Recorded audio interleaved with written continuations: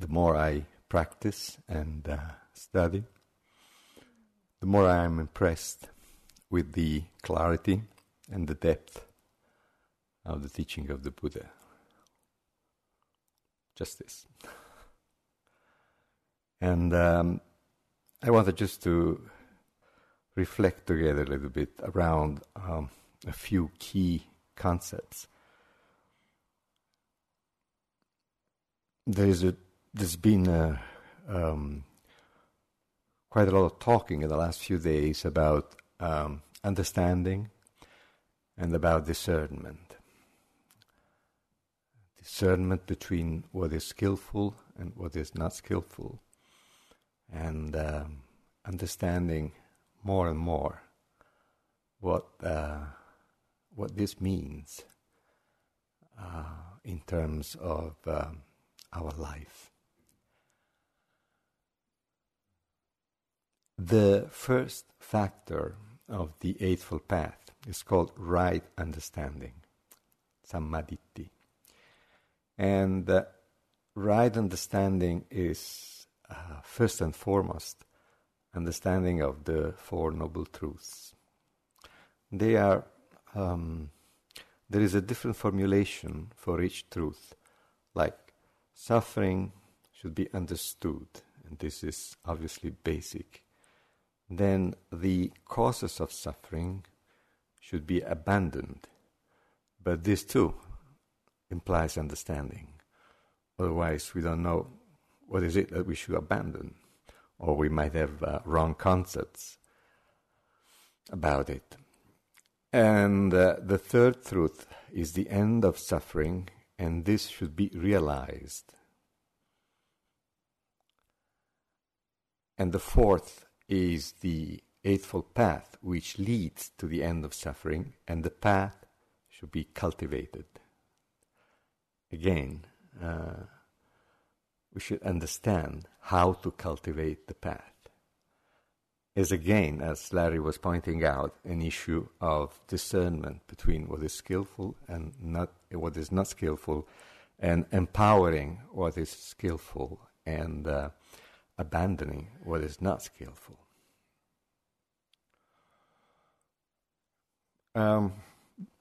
Quite logically, to the extent that right understanding deepens, its opposite, which is ignorance, avidya, weakens.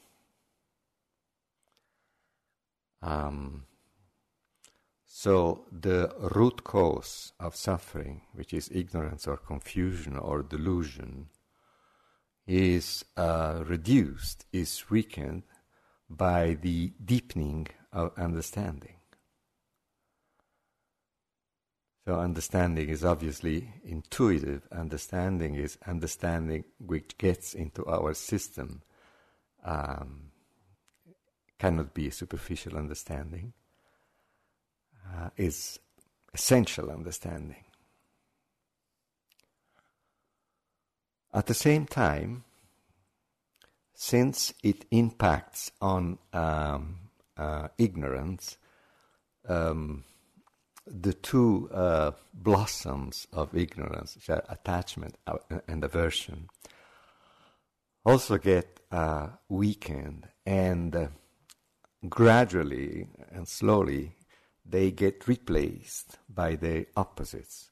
So in the place of attachment, we will have renunciation or letting go, instead of this contraction, this opening.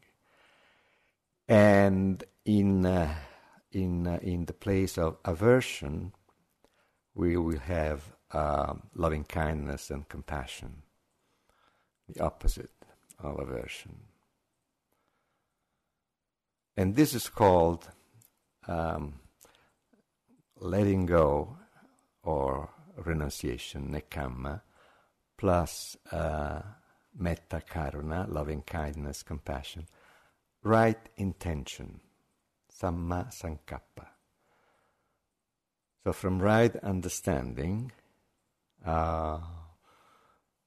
understanding of suffering and the causes of suffering, and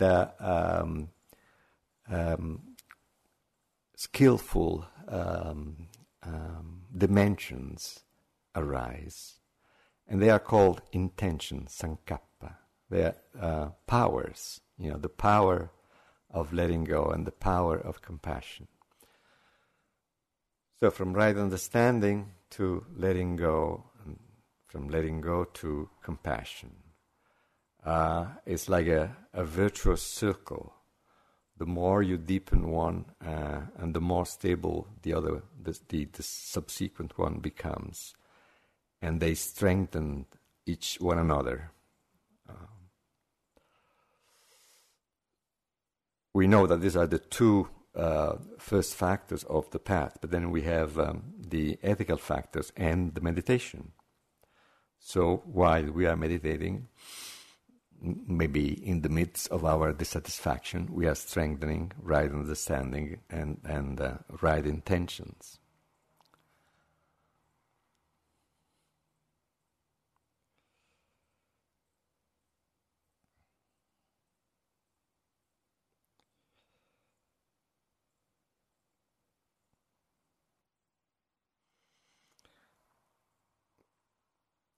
Clear discernment is, of course, crucial, because, like, letting go of what is harmful.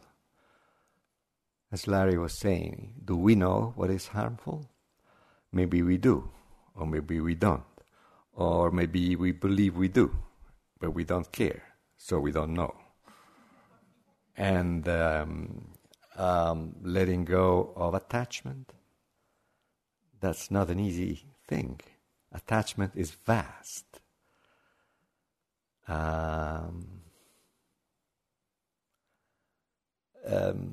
Sometimes it is perceived as some sort of a moral fault that decent people do not have. But unfortunately, I am attached. I have this attachment, this other attachment. It's a primordial. It's vast and primordial. We are surrounded, and it is true that we have attachment, but it's no less true that attachment has us. It's like we hold and we are held. So again, it takes work and patience and trust to disentangle, or to begin disentangling from this painful situation. Painful, but less painful to the extent that we honestly acknowledge the suffering, and to the extent that we take seriously the cultivation of the path. And since it is almost the end of the retreat and we are still here, it shows that we take it seriously.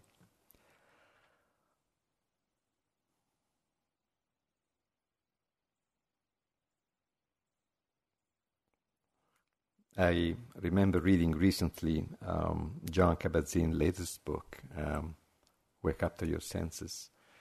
And he mentions a number of occasions when people have said, if it wasn't for the practice, I don't know where I would be now. So taking the practice seriously has many advantages.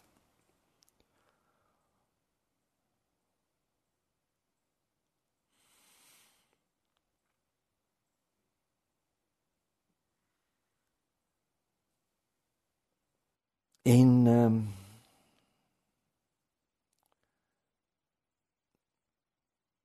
the 19th discourse of the middle-length sayings, there is this description which I briefly will present to you.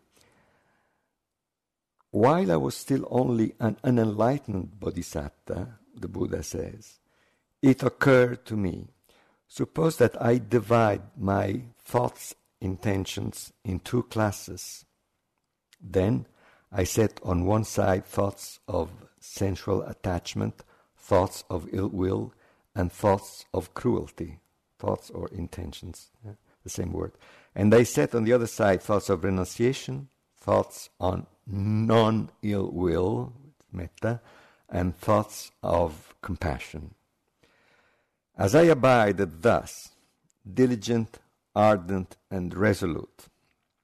Now, these are important words. Diligent is appamato, and appamada is care.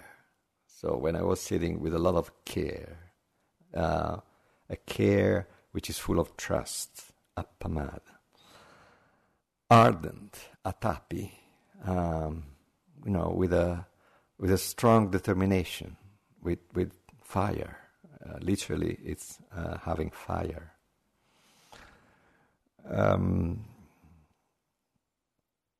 One word of caution. Sometimes people get discouraged because they start thinking, where is my fire? And where is my care? They develop, usually gradually. I would even say the more gradually, the safer. A thought of sensual attachment arose in me. I understood thus, this thought of sensual attachment has arisen in me. This leads to my own affliction, to others' affliction, and to the affliction of both. It obstructs wisdom, causes difficulties, and leads away from nibbana. When I considered this leads to my own affliction, it subsided in me. When I considered this leads to others' affliction, it subsided in me. When I considered this leads to the affliction of both, it subsided in me. When I considered this obstructs wisdom, causes difficulties, and leads away from nibbana, it subsided in me. Which also shows that it was already pretty advanced, because it just watches and is the end. As a matter of fact, after 2 pages he gets enlightened, so it was he was pretty close.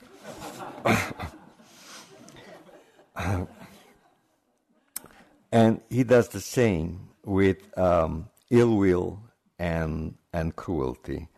He would look at an intention of cruelty or an intention of ill will, and that would subside, because he would understand that this would create affliction to himself and to other people. A lot of clarity about skillful and unskillful. And then he says,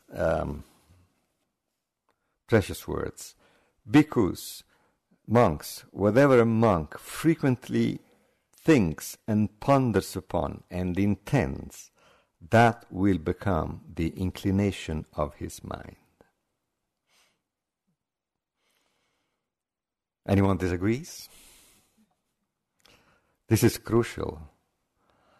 Whatever a practitioner frequently thinks and ponders upon and intends, that will become the inclination of his, her mind.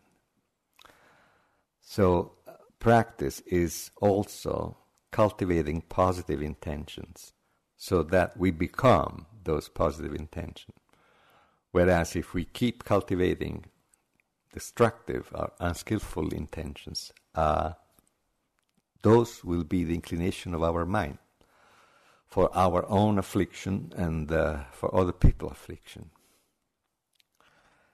And he explains, as I abided thus, diligent, ardent, and resolute, a thought of renunciation arose in me. I understood thus, this thought of renunciation has arisen in me. This does not lead to my own affliction, or to others' affliction, or to the affliction of both. It aids wisdom, does not cause difficulties, and leads to nibbana. If I think and ponder upon and intend on this thought even for a night, even for a day, even for a night and a day, I see nothing to fear from it. And the same with metta and compassion. So two sets of intentions. One set is to be abandoned, the other set is to be cultivated. The more clarity we have around this, the better. So we don't risk the danger of cultivating what should not be cultivated and abandoning what should be cultivated.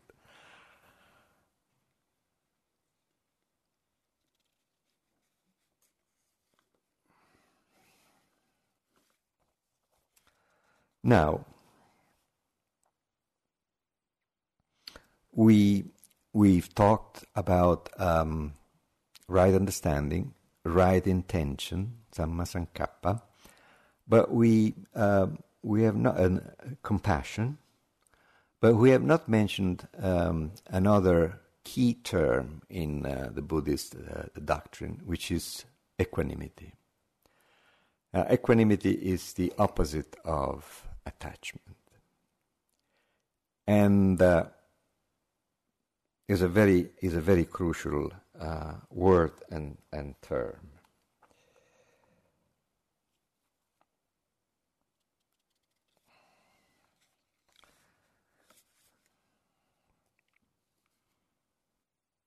This is a presentation of the Buddha, the Tathagata, who teaches.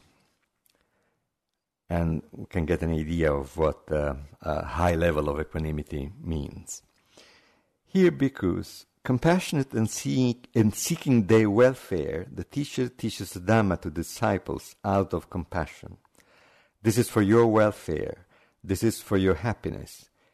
But his disciples do not want to hear or give ear or exert their minds to understand. They err and turn aside from the teacher's dispensation. With that, the Tathagata is not satisfied and feels no satisfaction. Yet he dwells unmoved, mindful and fully aware. So he doesn't say, the text doesn't say the Tathagata as usual smiles. He says he's not satisfied. He feels no satisfaction because they are not listening to him. And he's giving them important teachings and they don't understand. So he's not satisfied. But he dwells unmoved. Now this word translates a word which means he does not create afflictions, kilesas, afflictions. Now, can you imagine being dissatisfied in front of someone who doesn't pay any attention to what you know from experience that is extremely important, and you stay unmoved? You are dissatisfied, mind you, you are dissatisfied, so you feel you are not a piece of stone, and at the same time, you have not even an ounce of aversion. That's not frequent. Not even a bit of aversion. Unmoved, mindful, and fully aware. Dissatisfied, but at the same time, very present, very alive, with no aversion. Then there is the opposite situation. They all listen and understand, and he's satisfied. He has satisfaction, but at the same time, he dwells unmoved, mindful, and fully aware. It doesn't get attached. Oh, you understand what I'm saying, you know.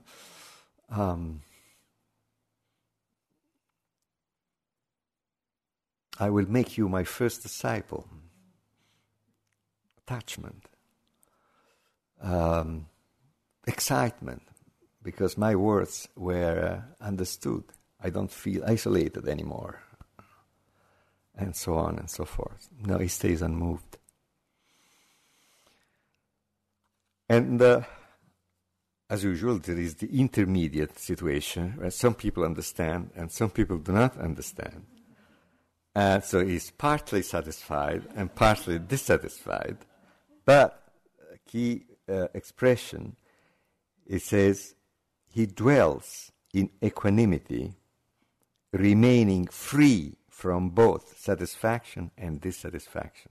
Wow! He remains free from dissatisfaction and from satisfaction.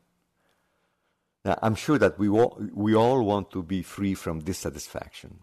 But what about wanting to be free of satisfaction? We are afraid of, remaining with little or nothing. But that doesn't seem to be the case. Equanimity is more satisfactory than satisfaction. Otherwise, there will be a crazy talk. But of course, it's hard for us to conceive. We know pleasure, the opposite, the in-between. This is a different dimension, very peaceful, and it's connected with love. As a matter of fact, equanimity is the core of understanding, and at the same time is the core of compassion. You cannot have real understanding, or you cannot have real compassion, without this core of equanimity. This core of clarity and peace, and this quality of being unmoved, of being, without afflictions, extreme clarity and peace and warmth. When in another sutta, a Buddha, Tathagata, is described, and it sounds like a marginal remark, but it is not. The Tathagata lives in a community of monks. Basically what is said is that some of these monks are good, other monks are not good. But that Venerable One does not despise anyone because of that. Does not despise anyone. Now, not judging, not despising, in many wisdom tradition equals love. Like, I remember in the tradition of the Desert Fathers, in the Christian tradition, it is said, for instance, when someone really ends judging and despising, really is the end of judging and despising, get up, because this person has reached love. So a Tathagata does not despise anyone because of that. Can you imagine being surrounded by all sorts of guys, doing all sorts of things, and he does not despise anyone? Not because he controls himself. So if he's not out of control, it should be out of love. Equanimity is not being hard and tough. This has nothing to do. Equanimity is always described as something pliable, something malleable.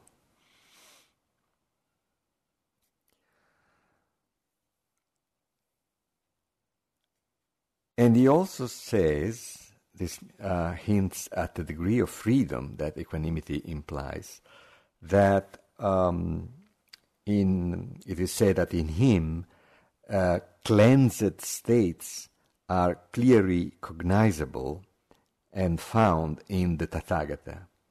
And he says, they are my pathway and my domain, yet I do not identify with them. And the word is, I am not made with them. It's identified. It's a pretty good translation.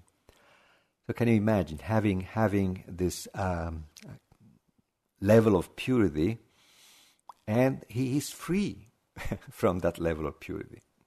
He's not, taking pride because of that level of purity. And this is innocence.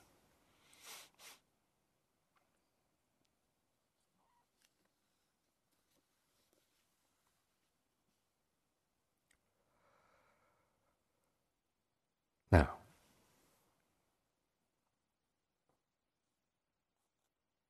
I would like to try to apply what we've been saying.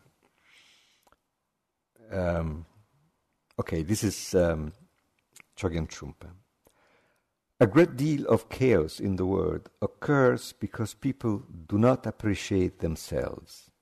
Having never developed sympathy or gentleness towards themselves, they cannot experience harmony or peace within themselves, and therefore what they project to others is also inharmonious and confused. So it is extremely important to be willing to open yourself to yourself. It is extremely important to be willing to open yourself to yourself. Developing tenderness toward yourself allows you to see both your problems and your potential accurately. Developing tenderness towards yourself. The dukkha, the suffering, is made a lot of self-preoccupation, chronic self-preoccupation. If we respond to chronic self-preoccupation with tenderness, we do the right thing. If we get anxious or impatient or severe with our self-preoccupation, we make it worse. This is a lesson that we have to learn many, many, many, many times.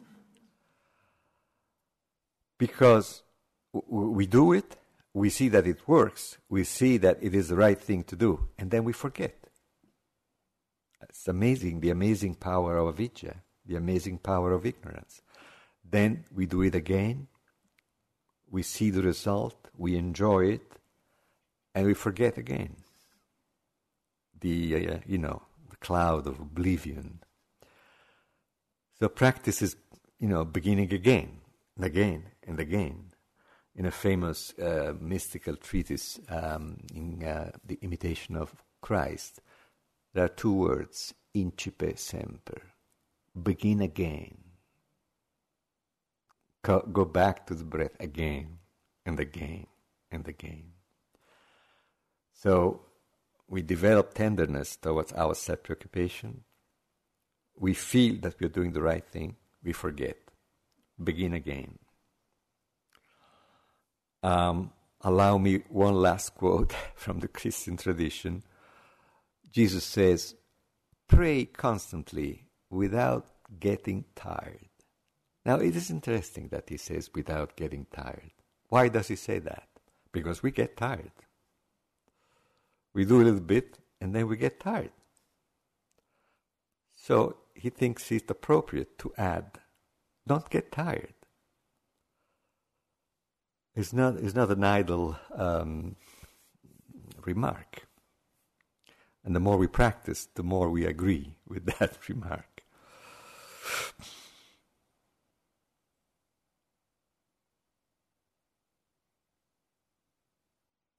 So developing tenderness towards oneself.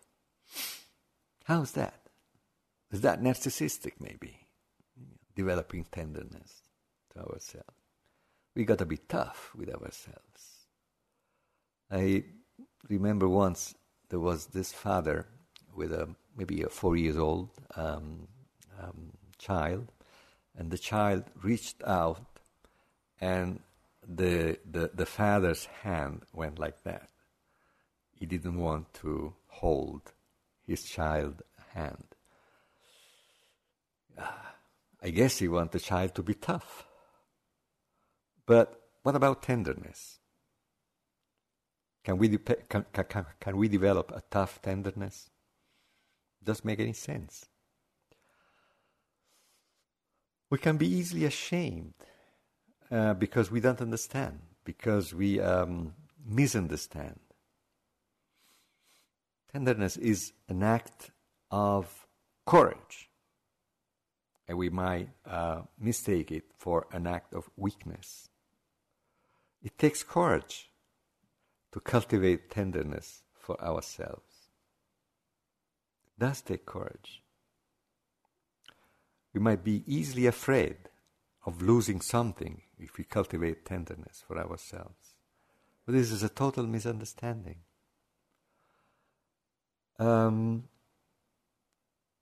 self-congratulation has nothing to do with tenderness. That is not an act of courage. That's vanity. Tenderness is a mature act of courage, which has nothing to do with vanity.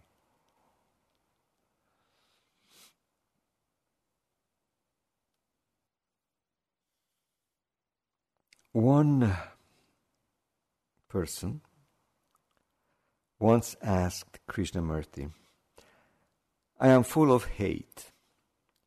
Will you please teach me how to love?" Krishnamurti said, "No one can teach you how to love. If people could be taught how to love, the world problem would be very simple, would it not? If we could learn how to love from a book as we learn mathematics, this would be a marvelous world.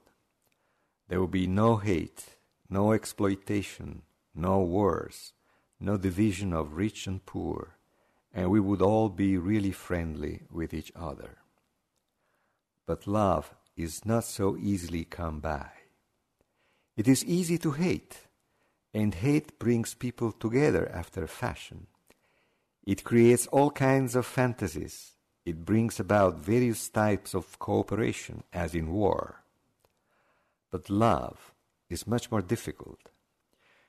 You cannot learn how to love, but what you can do is to observe hate and put it gently aside. Do not battle against hate. Do not say how terribly it is to hate people, but see hate for what it is and let it drop away. Brush it aside. It is not important. What is important is not to let hate take root in your mind. Do you understand? What is important is not to let hate take root in your mind. Now this is exactly what we've been talking about. You remember the unpleasant sensations, the proliferation which invades the mind and remains in the mind. This is the beginning of taking roots, the opposite of letting go, what is harmful. Do you understand? Your mind is like rich soil, and if given sufficient time, any problem that comes along takes root like a weed, and then you have the trouble of pulling it out. Your mind is like rich soil, in both senses, fortunately. But now he is considering the negative sense. And if given sufficient time, any problem that comes along takes root like a weed, and then you have the trouble of pulling it out. But if you do not give the problem sufficient time to take root, then it has no place to grow, and it will wither away. If you observe hate and let it pass through, it doesn't stick, it doesn't invade, it doesn't take root. Hate can be anything, fear, anger, jealousy, whatever. If you encourage hate, give it time to take root, to grow, to mature, it becomes an enormous problem. It's one of the names of dukkha. But if each time hate arises, you let it go by, then you will find that your mind becomes very sensitive without being sentimental. Therefore, it will know love. But if each time hate arises, you let it go by, and this takes training, this takes mindfulness, it takes everything, then you will find that your mind becomes very sensitive. See, this is extremely important. With the accumulation of hardness, aversion, the mind gets less and less sensitive, more and more hardened. Now, through the practice, the opposite happens, that the mind becomes more and more sensitive. But of course, we are afraid of this becoming more sensitive. So there is resistance to that.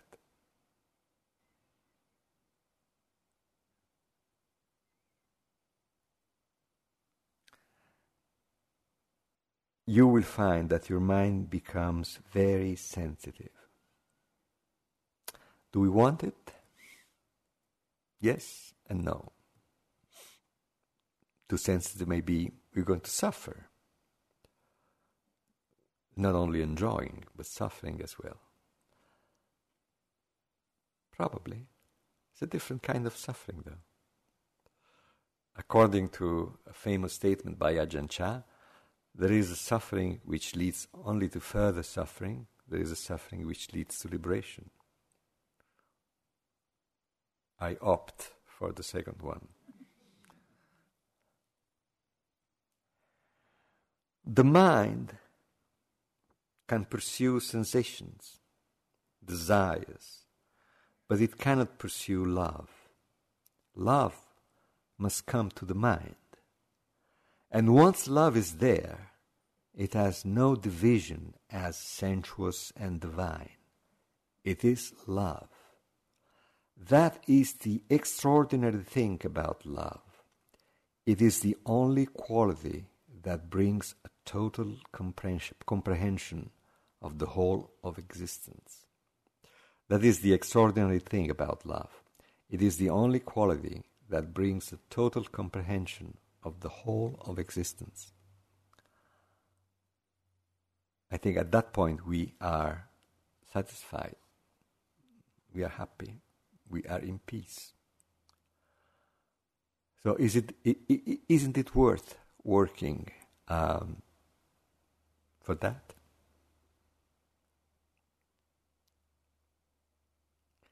Okay, let's sit for a few seconds.